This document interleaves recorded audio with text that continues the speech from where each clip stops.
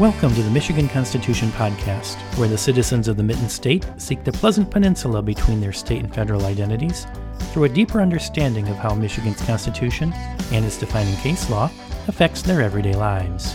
Your host, Tony Snyder, is a licensed Michigan attorney with more than a decade of experience in private and government practice.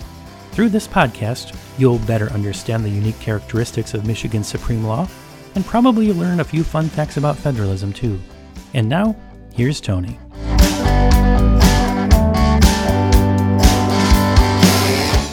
Welcome back to the 13th installment of the Michigan Constitution Podcast. This time, I'm going to continue talking about Article 1, Section 5 of the Michigan Constitution. On the last podcast, we spoke generally about free speech and what may or may not be protected under the Michigan Constitution's Article 1, Section 5 Free Speech Clause. This time, we're going to dig a little deeper and discuss other ways free speech may be limited or restricted. But first, your spoonful of legalese. The purpose of this podcast is merely to teach you what's in the Michigan Constitution. Each podcast will review a different article section, we'll talk about what it means, and we'll review Michigan case law, which helps us to better understand the effects of those constitutional provisions. Here's what this podcast is not. It is not legal advice. It is not legal expertise. Although I am a licensed attorney in the state of Michigan, I make no warranties as to the veracity of the statements I make within this podcast. First of all, I don't practice constitutional law, I practice administrative law. Second, the laws change on a day-to-day basis, as does case law. What might be applicable the day I make a statement about the Michigan Constitution could very well be outdated the day I post this podcast. If you think you're going to become a Michigan constitutional scholar because of my podcast, you're sadly mistaken. You'd be better with a Ouija board and a magic 8-ball. This podcast is for entertainment purposes only.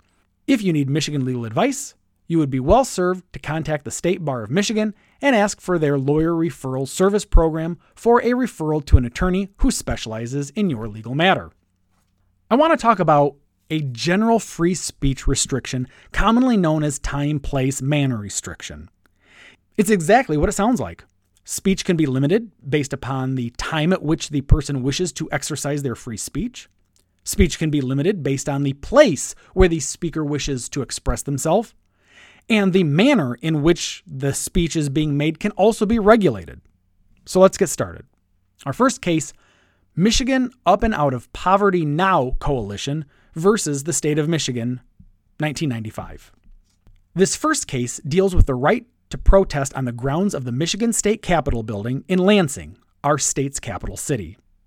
In December 1991, Michigan Up and Out of Poverty Now Coalition, which, for the ease of usage, I'm just going to henceforth call them Michigan Up and Out, they received a series of permits to erect a tent city on the state capitol lawn in its hippy-dippy quest to dramatize the plight of the homeless. Now, as an editorial side note, I can think of nothing more elitist than a group of well-to-do people making themselves temporary homeless, knowing they soon will have a home and a warm bed to go to when they're done, quote-unquote, acting homeless. But I digress. The permit secured for their tent city expired on December 14th, but the tents remained on the Capitol grounds until December 20th. 3 days later, Michigan Up and Out received a permit for and held a rally on the Capitol lawn between the hours of noon and 4 p.m. At 4 p.m., the Capitol security began deconstructing the tent city, which had been there for nearly 2 weeks. As such, Michigan Up and Out applied for another permit to maintain their tent city and to hold a prayer vigil on the grounds. They were denied. Thus, the Michigan Up and Out filed for and obtained a temporary restraining order preventing the Capitol security from interfering in any way with the placement of Up and Out's 6 existing tents on the Capitol lawn while the litigating parties reviewed the rules governing the use of public areas such as the state capitol. After a 2.5-month review period, with comments provided by the general public, the committee finally approved an amended version of procedures governing the Capitol building and its grounds. It should be noted, the final version passed was approximately 20 draft versions in the making. The attorney of Up and Out even wrote to the group stating the revised procedures had, quote-unquote, succeeded in many respects. That quote is important. Why? Because the very next day the revised procedures were adopted, Michigan Up and Out sought the court to prevent the enforcement of those provisions. At a hearing, Michigan Up and Out objected to the new restrictions on overnight camping on the Capitol lawn, as well as preventing the placement of structures greater than 3 feet square, thus precluding habitable structures like the tents.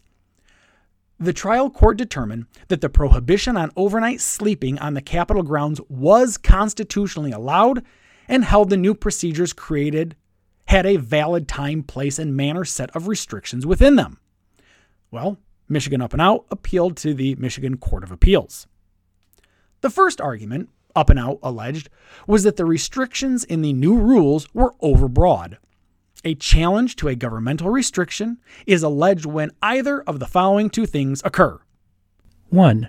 The restriction sweeps too broadly, thus prohibiting both protected and unprotected speech. Or 2. The restriction on speech creates an unreasonable risk of censorship.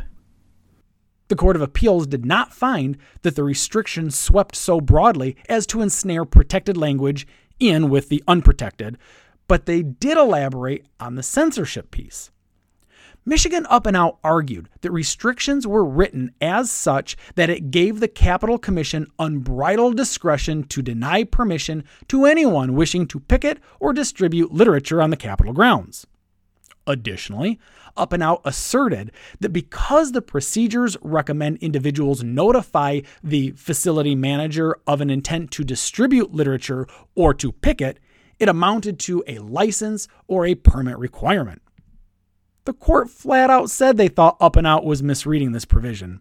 The court found that the provision does not impose either a licensing requirement or a prior restraint on speech. To the contrary, the procedures do not require anyone to obtain permission to picket or to distribute leaflets on the Capitol grounds. And the court points out the facility manager has no discretion to deny picketing or leaflet distribution. The language, which has Up and Out all worked up and spazzed out, reads as follows. To inform individuals and organizations of the procedures for the use of public areas of the Capitol and grounds, it is recommended, but not required, that individuals advise the facility manager of their intent to distribute literature.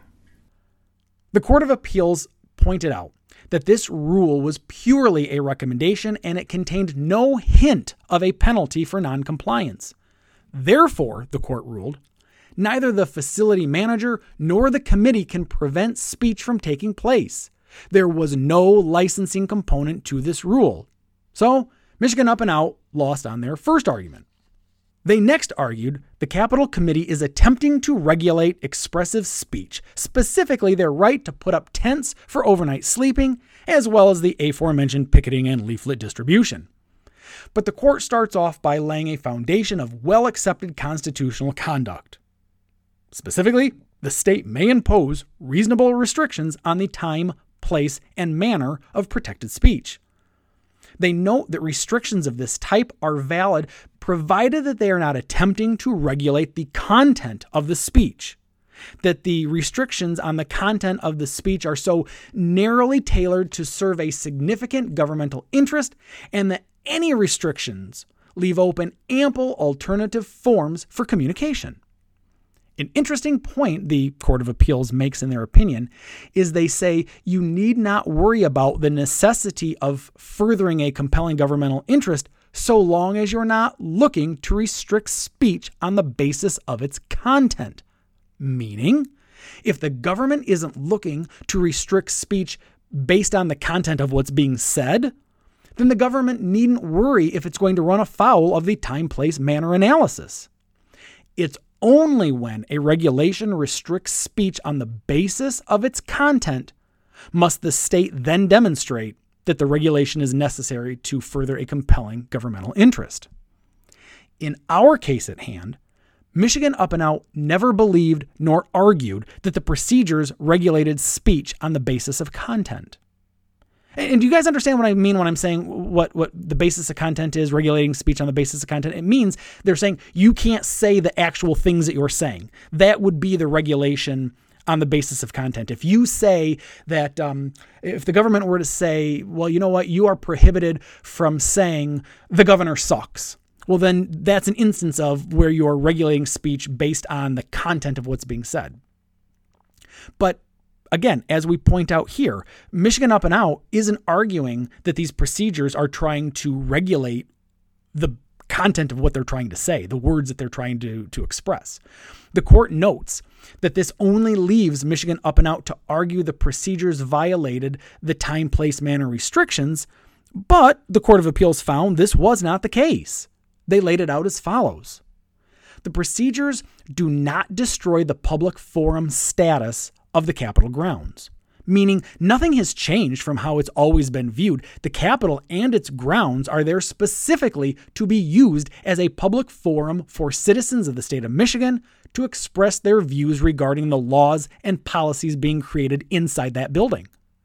The restrictions are simply designed to allow for an orderly time, place, and manner expression of free speech. The court notes that the procedures are both content neutral and apply to all citizens, meaning no beliefs are placed higher or lower in the value of anybody else's beliefs, because this is the content neutral portion of the rules. But also, no person is being given more or less authority to express their freedom of speech over any other person.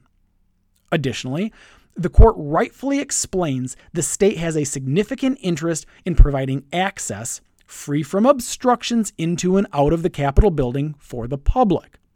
If reasonable restrictions need to be established to restrict the physical obstructions to, say, doors leading in and out of the Capitol building, that is a legitimate interest. Finally, the court holds there are limits placed on the Capitol Committee's discretion to designate areas for picketing or distributing leaflets for the purposes of allowing safe ingress and egress of the Capitol building. This, the court views, as a narrowly tailored restriction, thus leaving other areas of the Capitol grounds available for the picketing and for the leaflet distribution. The next argument Michigan Up and Out tries is to say that certain provisions of the new rules limit the duration of a protest on the Capitol lawn. But again, based on the time, place, and manner restrictions, the Court of Appeal says no. They believed the restrictions on the time a person or group can hold events is reasonable. Again, the time limits apply equally to all individuals, regardless of what they're protesting. So again, just to be clear, gang, we're not talking about the people that are standing on the Capitol grounds protesting. We're not treating them any different. We don't care who they are. We don't care what their issue is. We don't care what the color of their skin is or what their religion is, what their gender is. We don't care at all who the people are. We're treating them all the same. That's the point of what the Court of Appeals here is saying. So whatever they're picketing about, everybody's being treated equally regardless of what the subject matter might be that they're picketing in regards to. Similarly, the time restriction justifies a governmental interest in protecting the Capitol grounds and the safety of those using the grounds.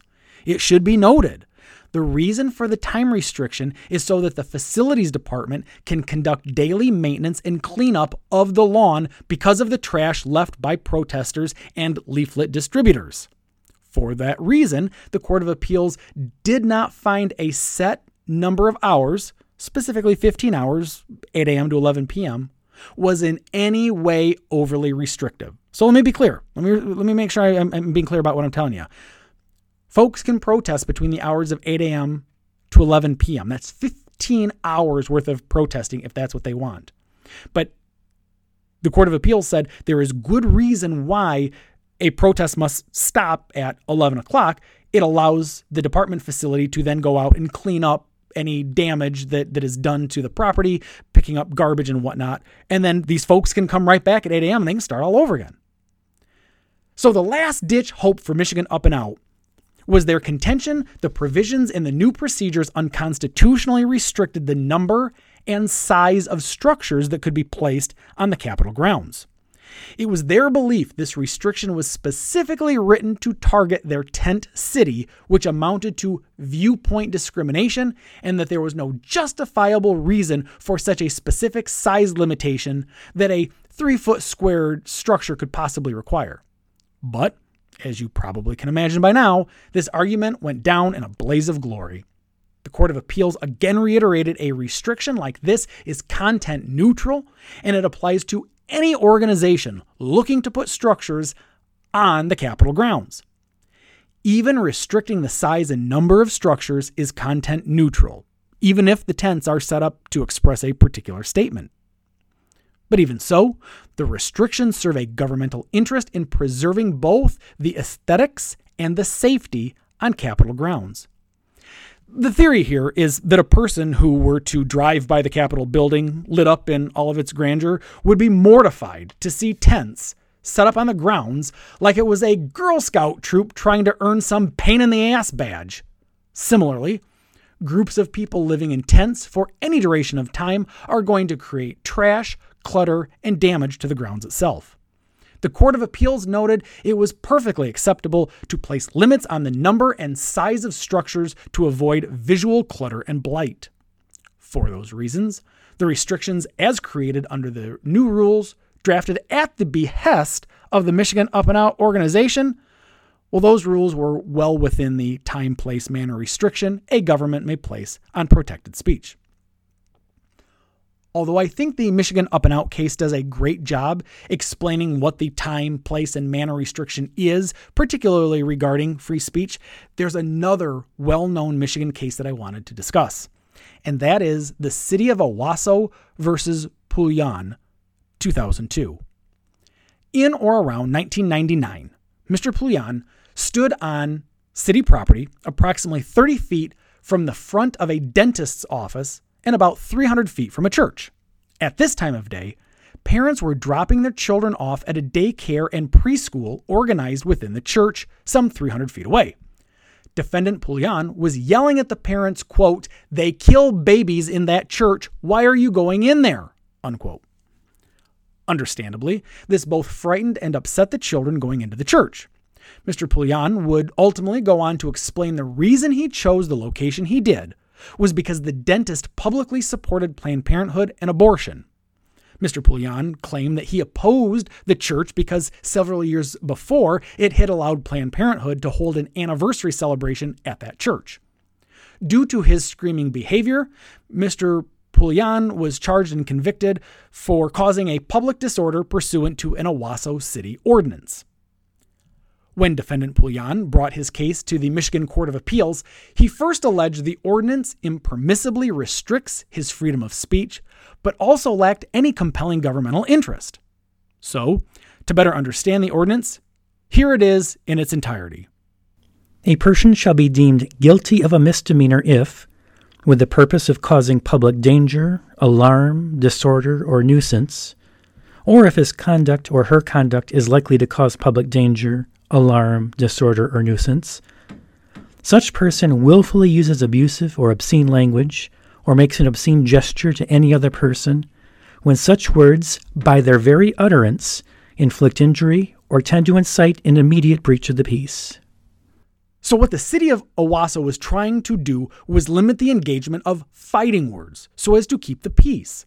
As we know from the last podcast, when we discussed the vulgar language of two male coworkers against the female Detroit police staffer, that fighting words have no protection under the Michigan Constitution, the Court of Appeals had to view the content of this ordinance, and when they did, they ruled that it was neutral in nature as it applied to all speech with no reference to the speech's actual conduct. So again, one more time, the government wrote in this instance, the government being the city of Owasso, they wrote an ordinance that did not limit or restrict the things that the person wanted to say. They just were merely looking to have it apply to all speech and not cause that feeling of insult that comes from fighting words. So said another way, the ordinance did not try to prohibit what could be said. It was limiting what could incite an immediate breach of peace, like walking over to the fellow and punching him in the nose. That would be an immediate breach of peace. The court went on to say that regardless of the speaker's subject matter or underlying message, Abusive or obscene language intended to be as such can indeed be prohibited when such words by their very utterance inflict injury or tend to incite an immediate breach of the peace. This ordinance at issue, the court ruled, does not restrict access to other channels of communication. If Mr. Polson wanted to express his displeasure with the church hosting a Planned Parenthood anniversary celebration, there were other manners in which to share his feelings. This manner, standing 300 feet away and screaming at children as they are going inside the offensive church, is not a time, place, manner appropriate way of expressing your free speech. The court reasoned this ordinance was narrowly tailored to serve a significant governmental interest, and for that reason, Mr. Polson lost his first argument before the Court of Appeals. As is usually the case, an allegation of unconstitutionally vague was also brought before the court. Remember, we established in the Boomer case that ordinances and statutes can be deemed unconstitutionally vague if they fail any one of the following provisions. As a reminder, the test is 1.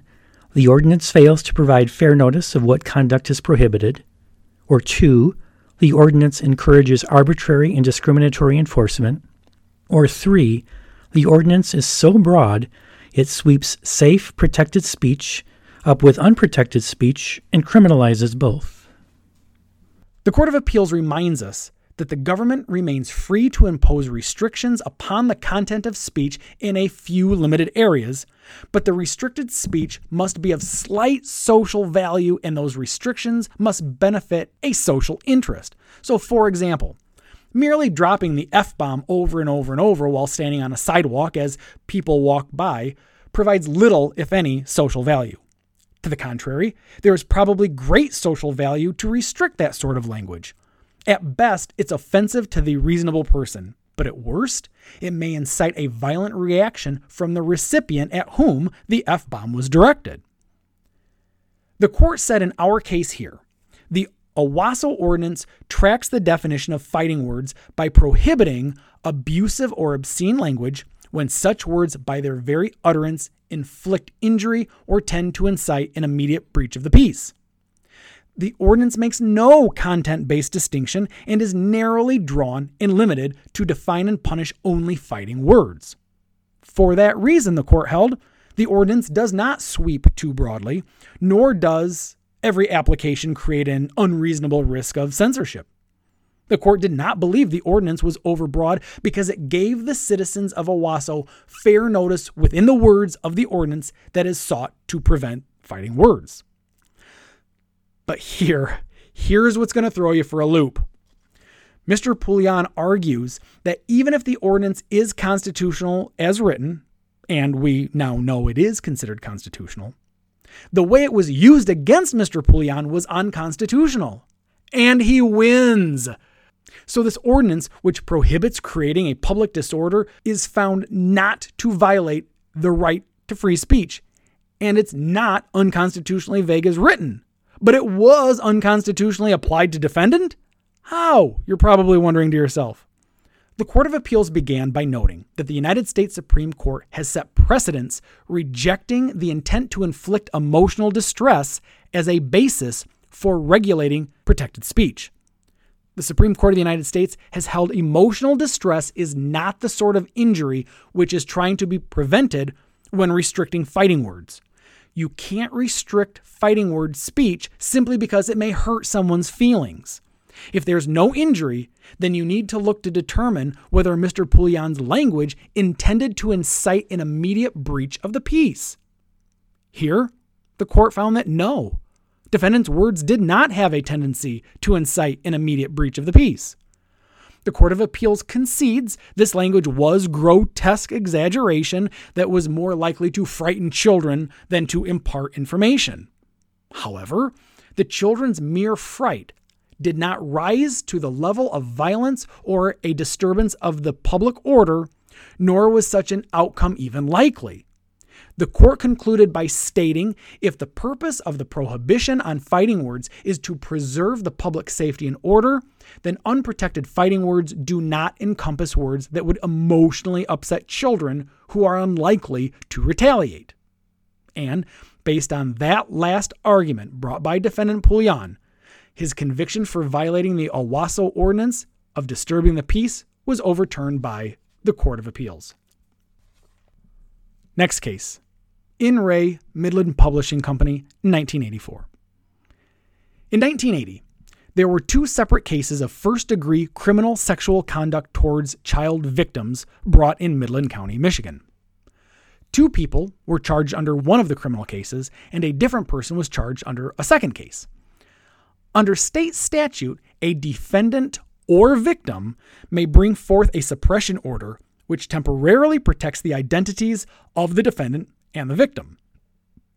The defendants in their respective cases did just that. They asked for and received a suppression order restricting defendants' names from being made public. The Midland Daily newspaper filed a complaint against the suppression order because they were able to independently learn the identities of the criminal defendants, some of the details of the alleged criminal activity, and they did this through sources outside the scope of the court and court files. The newspaper argued this restriction on publishing a news article unconstitutionally restricted their free speech. Here is the crux of the state statute issue.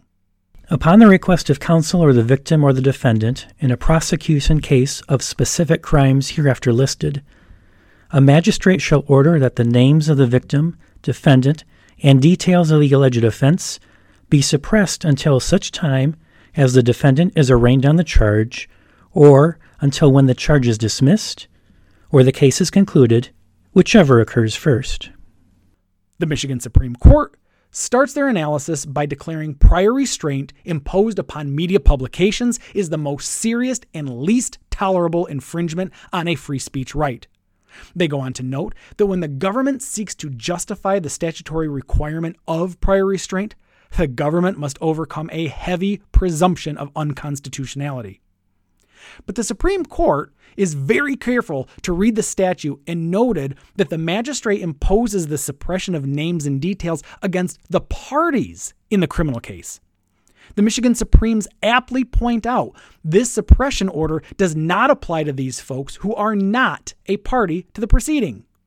The court found that suppression orders are only a direction to the court personnel to prevent public disclosure of the official files. Therefore, the Michigan Supreme Court held the statute does not constitute a restraint against publication, since it contemplates no sanctions against non-parties that publish the information, no matter how it's acquired. So, in our case at hand, the suppression order did not prevent the newspaper from publishing any of the information in its possession. As such, there was never any prior restraint placed upon the newspaper by the government, or anyone for that matter, as the newspaper could have published the information that it did obtain. Prior restraint only occurs when the government prohibits publication or broadcast of particular information or commentary. In short, the newspaper misunderstood the statute as applicable to them, when in reality, it was applicable only to the parties in the criminal defense case. What about the media being prohibited to the pretrial proceedings? Well, the Michigan Supreme Court ruled that neither the media nor the general public have a constitutional right to access pretrial proceedings. And our state Supreme Court believes that preliminary examinations are not part of a trial. At trial, the media and the public may, for the most part, have access, but these non-trial events can be closed to the public. Now, it is worth noting that the media certainly does and should have access to legal proceedings. Well, sure, a defendant has a right to a fair trial, and his right to a fair trial is greater than the public and media's right to observe such court hearings, but the court also points out that a defendant couldn't conspire with the prosecution to empower a judge to exclude the public and press. The defendant can't waive his right to a public trial because he doesn't want the media or public to learn of the criminal actions he took. The public possesses a right of access which complements a defendant's right to a public trial. The idea being, if a defendant's trial is open to the public, it helps to ensure fairness in the actions of both the prosecutor and the judge. But in case you're wondering about what circumstance a defendant could potentially have his trial closed to the public and the media? Well, the Michigan Supreme Court said this. An accused who seeks closure has the heavy burden to show by a substantial probability that prejudicial error denying the accused a fair trial will result from proceeding in public. In addition, it must be shown by a substantial probability that closure will be effective in dealing with the danger and no alternative to closure exists that would protect the fair trial right. To conclude, the Supremes recognize that Article 1, Section 5 of the Michigan Constitution confers to the public a right of access to criminal trials. However, that right does not extend to preliminary examinations. The nature of the proceedings employed to determine probable cause has traditionally been subject to legislative enactment. Accordingly, the legislature has the power to control access to those proceedings. Consequently, the state Supreme Court said it must be concluded that the public does not enjoy any state constitutional right of access to preliminary examination. Now, if the legislature wanted to give the public and the media that right through enacting a statute, that would comply with Article 1, Section 5 of the Constitution. But it doesn't require it under Article 1, Section 5. The last case we're going to discuss today is also the last case we're going to discuss on the subject of restricting freedom of speech. Now, I have to tell you, this specific case, which we're about to discuss, was decided at the Michigan Court of Appeals level. However, it was ultimately overruled by the Michigan Supreme Court. So why would I tell you about a case which got overruled by a higher court? Well, two reasons, honestly. First, it's my podcast and I can talk about what I want. But secondly, and more importantly to this discussion, the Michigan Supreme Court overturned the case we're about to talk about, not because the Court of Appeals got it wrong, but because the Michigan Supreme Court ruled on the case in an entirely different manner than what the Court of Appeals addressed. So let me say it more succinctly. The Court of Appeals addressed the case we're about to talk about from a Michigan Constitution standpoint. But the Michigan Supremes believed there was a state law on the subject such that the Michigan Constitution did not even come into play. So I'm going to discuss just the Michigan Court of Appeals standpoint of this case because they viewed the litigation within the confines of the Michigan Constitution. And because this is the Michigan Constitution podcast, that's more important to me. But what should be important to you is knowing what we're about to discuss was technically not given a thumbs up or thumbs down by the Michigan Supreme Court. They effectively went, hey, look, squirrel, and decided to run on this case in an entirely different platform.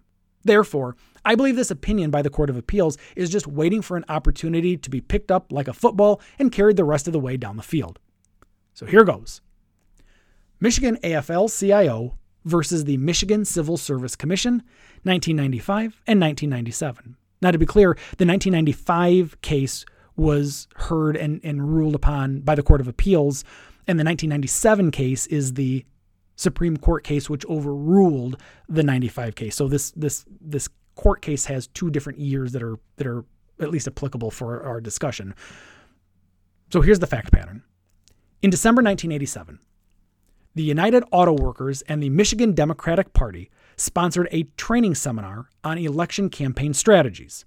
The Office of the State Employer was given notice of the 3-day seminar. However, it was unaware that the seminar would involve partisan political issues.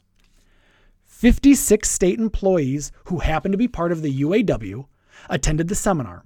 Some of those 56 state employees used something called Union-Sponsored Administrative Leave Buyback, which is just a fancy way of saying the union reimbursed the state for the salaries earned by the state employees while at this seminar. The state paid the employees from the Department of Treasury, but then the Department of Treasury was reimbursed by the union. Another group of people were able to attend the seminar because the union's collective bargaining allows for union officer leave, which reimburses both the employee's salary and their health insurance costs. The Michigan Civil Service Commission, those that technically employ all state employees, investigated the meeting and, as a result of their investigation, revised civil service rules to prohibit political activity while on the clock of the state of Michigan and receiving a state of Michigan paycheck. The unions sued. They alleged that being on union time is the same as being on vacation time, And if an employee of the state of Michigan could campaign while on vacation time, that same employee should be allowed to campaign while on union time. The theory, the union claims, is that whether you are on vacation time or union time, you are still off duty from your role and responsibilities as a state of Michigan employee. And because the Civil Service Commission could never tell you how to spend your time while on vacation, whether it's a trip to Las Vegas or a trip to the local county Democratic headquarters, neither can the Civil Service Commission tell you how to spend your hours while on union time. The Michigan Court of Appeals held that restricting activities while on union time is different than taking vacation time, and as such does not violate the state of Michigan's employees' right of freedom of expression and association under the Michigan Constitution. To begin, the court notes that the union agrees the Civil Service Commission has the authority to regulate state of Michigan employees' political activities on the job. Additionally, the union agrees it is perfectly constitutional to prohibit a state of Michigan employee from engaging in political activity while on duty. And because the Court of Appeals believes that union leave constitutes actual duty, meaning that they're on the clock, then the regulation of the Civil Service Commission should be looked at from both on and off the clock behavior. The court believes that the regulation does not regulate the speech and association of a state of Michigan employee while they are off duty. The Court of Appeals also rejected the idea that state of Michigan employees have a right under the Michigan Constitution to actively participate in partisan politics, whether they're on or off the job. The Michigan Court of Appeals followed the lead of the United States Supreme Court by adopting the philosophy that restricting partisan political activity of those in government service ensures that employment decisions occur on the basis of meritorious performance and not on the basis of political affiliation. Said another way, you're getting this job because you are qualified for the job, not because you happen to campaign for the governor, and because the governor got elected, you get put into this cushy job. No, you're getting the job based on your merits, your qualifications. Next, the union argued that this was a regulation of speech on the basis of content in violation of Michigan Constitution's Article 1, Section 5. But again, the Court of Appeals rejected that stance. They again looked to the Supreme Court of the United States, who had previously addressed this at the federal level. Our court here believes neither Article 1, Section 5 of the Michigan Constitution, nor any other provision of our state constitution prevents a law barring this kind of partisan political conduct for state of Michigan employees. Also, the court points out Michigan has chosen to provide state of Michigan employees a broader degree of political freedoms than federal employees receive. But the court still argued that the adoption of the civil service system limits the prohibition of state of Michigan employees' political activities to on-duty hours. Even our own Michigan Supreme Court found that the Civil Service Commission has authority to regulate employment-related activity involving matters such as job specifications, compensation, grievance procedures, discipline, collective bargaining, and job performance, including the power to prohibit activity during working hours, which is found to interfere with satisfactory job performance. Therefore, the Court of Appeals found the regulation, as crafted, properly effects a legitimate ban on partisan political activity during actual duty hours. Nothing in the rule, the court contends, offended a recognized Michigan constitutional right to free speech or assembly. The state government, as an employer, most assuredly may restrict the partisan political activity of its employees while they are on duty. One last argument the union attempted was to convince the Court of Appeals this regulation was vague and overbroad. They did not buy it. They first laid out the three elements used to evaluate vagueness. Those are if it's overbroad, thus impinging on the Article 1, Section 5 freedoms, or if the regulation does not provide fair notice of the content prohibited, or if the regulation is so indefinite that it confers unstructured and unlimited discretion on the trier of fact to determine whether an offense has been committed. The Michigan Court of Appeals said that when applying these standards, the union fails in their argument for vagueness for the following reasons. First, the regulation indeed provides fair notice of prohibited conduct. The meaning of the words, they said, can be ascertained by reference to judicial determinations, to the common law, to dictionaries, and the words themselves. Even if, as the union argued, there is no delineation between what constitutes partisan political activity from nonpartisan, the Court of Appeals said this is not so ambiguous a term that an individual of ordinary intelligence couldn't otherwise figure it out on its face. If they couldn't, again, they have use of dictionaries, etc., to provide them the guidance they seek. But finally, the court points out that the regulations prohibit on-duty political activity, whether it's partisan or not. They contend that union leave is designated for union activity, not for political activities. Now, before I close out, let me briefly touch on the Michigan Supreme Court's opinion and why they overturned this Court of Appeals opinion. Like I said earlier, it's not because they believe this prohibition runs afoul of the Michigan Constitution. To the contrary, they never even addressed the regulation from a constitutional standpoint. The Michigan Supreme Court addresses the prohibition from a statutory standpoint because they believed the Michigan legislature wanted to permit it by law. In 1976, the Michigan legislature enacted the Political Activities by Public Employees Act. In it, the Michigan legislature provided protections by ensuring the personal freedoms to engage in partisan political activity while on a mandatory leave of absence. When the constitutionality of this act was challenged in 1980, the Michigan Supreme Court determined that the state could not regulate the off-duty political activities of state of Michigan employees unless those activities were found to interfere with the employee's job performance. In this case at hand, the Michigan Supreme Court, by a vote of 4-3, expanded their 1980 determination by stating now union leave is not actual duty under the concept of the duty you have to the employer. The Supremes thought that whether an activity was off-duty or on-duty depended upon the particular circumstances of the activity in question. The majority of justices concluded that 1, the state of Michigan employees were not technically getting paid by the state of Michigan because the monies paid by the state to the employees was being reimbursed by the union. Essentially, the state was made whole by the union. The taxpayers of Michigan were technically funding the state of Michigan employees on union leave. So, said a different way, yes, the state of Michigan was down hypothetically $1 million by paying the state of Michigan employees to go on union leave. That money went from the taxpayers to the state treasury and from the state treasury into the state of Michigan employees' paychecks.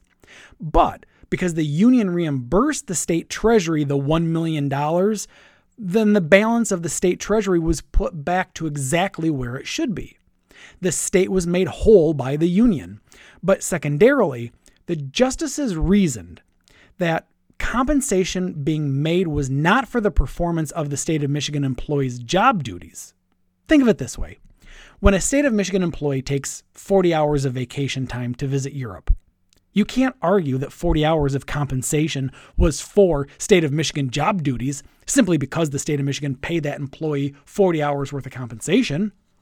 To the contrary, most full-time employees earn a certain number of vacation hours per year, and those banked hours are allowed to be used by the employee for whatever that employee wishes to use those vacation hours for. Same holds true here, the justices argued, regarding union leave. A fringe benefit of being part of a union is a certain number of hours accumulated by the union employee to use doing quote-unquote union activities, which are not part of the employee's job duties. Therefore, the Supremes opined, when the state of Michigan employees use a portion of his or her union leave hours, they are no longer performing state of Michigan job duties. They are now engaged in union activities while on union leave time. The Michigan Supreme Court essentially considered union leave time to be a different pool of hours, but similar in nature to vacation hours.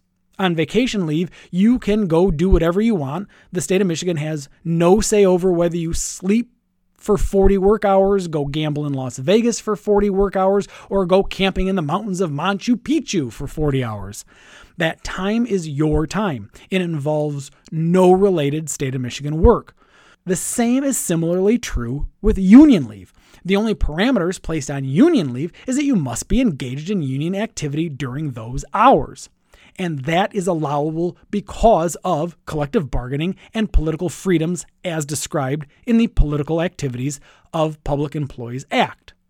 So, based on that act, the Michigan Supreme Court did not believe a conversation regarding Michigan's Constitution even needed to be had over this union activity. They believed the prohibition on political activity by the Civil Service Commission regulation was in violation of the Political Activities of Public Employees Act, thus completely sidestepping the constitutional arguments. So, for a little legal commentary, and note that I said legal commentary, not political commentary, whether you think this Michigan Supreme Court case was decided based on the union-supported politics of the majority of justices or not, I want to discuss my legal take on this opinion. I think it was a calculated move by the Michigan justices to rely upon the Political Activities of Public Employees Act while sidestepping the constitutional arguments. I say that because the Michigan Constitution will always trump a state statute. A state statute is always subservient to our state constitution. But what the justices did in this case was to say, well, whoa, why are we even worried about the Michigan Constitution? We have a state statute on point here, which allows this union leave to be political activity. The justices did not think that a discussion on the constitutionality of the Civil Service Commission's regulatory prohibition was needed because the Michigan legislature already spoke to the specific actions the regulation tried to address. Specifically, engaging in political activity. And if the act says the employee can do it, they just can't be on the state's dime at the time they're doing this activity, well, therefore, it's permitted under the act. So the Supremes thusly had to determine whether or not union leave was to be considered the equivalent of vacation time. Namely, you're not being paid to perform your state of Michigan employee job responsibilities. So in my legal opinion, I think the Michigan Court of Appeals got it right. Again, the Michigan Constitution trumps state statute. Article 1, Section 5 addresses freedom of political speech and association. You can limit that speech under some circumstances. That was what the Civil Service Commission attempted to do by limiting the political activity of state of Michigan employees while engaging in union leave. The state of Michigan employee was receiving money from the state treasury while engaged in union activity. If the activities were not political in nature, I could understand the value in a state of Michigan union employee doing things that are directly related to the union. Perhaps it was electing union leadership, voting on union platforms, things that were directly tied to the union itself. That is a logical use of union time. But here, in our case, the union state of Michigan employee was going to engage not just in political activity in general, but specific partisan political activity. Remember, this was an event that was put together by the UAW and the Michigan Democratic Party. This wasn't just a, hey, here's how you can sign people up to get them eligible to vote, or here's a way that you can teach your neighbor where the local voting booth are going to be held. No, this was actual partisan training put together by a specific political party that these union state of Michigan employees were getting paid to go engage in.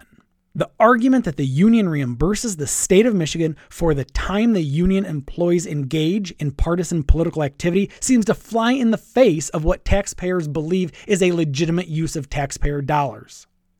Even if the state is made whole, they are being made whole by the entity benefiting from the state of Michigan employees' partisan political time. Said another way, yeah, the state of Michigan is getting paid back from the union, but the union is benefiting from the employees being there, learning how to get Democrats elected, which would then subsequently pay for more union dues, giving them a bigger bank coffer. That is what I mean when they say they are being benefited from the state of Michigan employees' political partisan time. So for the Michigan Supreme Court to rely upon the Political Activity of Public Employees Act is, in my opinion, to sidestep the Civil Service Commission's attempt to keep state of Michigan employees' activity above board, which I do believe is allowed under the Michigan Constitutional Article 1, Section 5. All right, listen, that's going to do it for episode number 13 of the Michigan Constitution podcast. Next time, we're going to discuss when commercial speech may be limited, especially if that commercial speech involves pornography. We'll also discuss under what circumstances your political speech may or may not be limited. The Michigan Constitution podcast is for entertainment purposes only and does not offer legal advice or create an attorney-client relationship. This podcast is hosted by Tony Snyder. For more information, visit tonysnyder.com, send an email to podcast@tonysnyder.com, or follow Tony on Twitter @TonySnyder.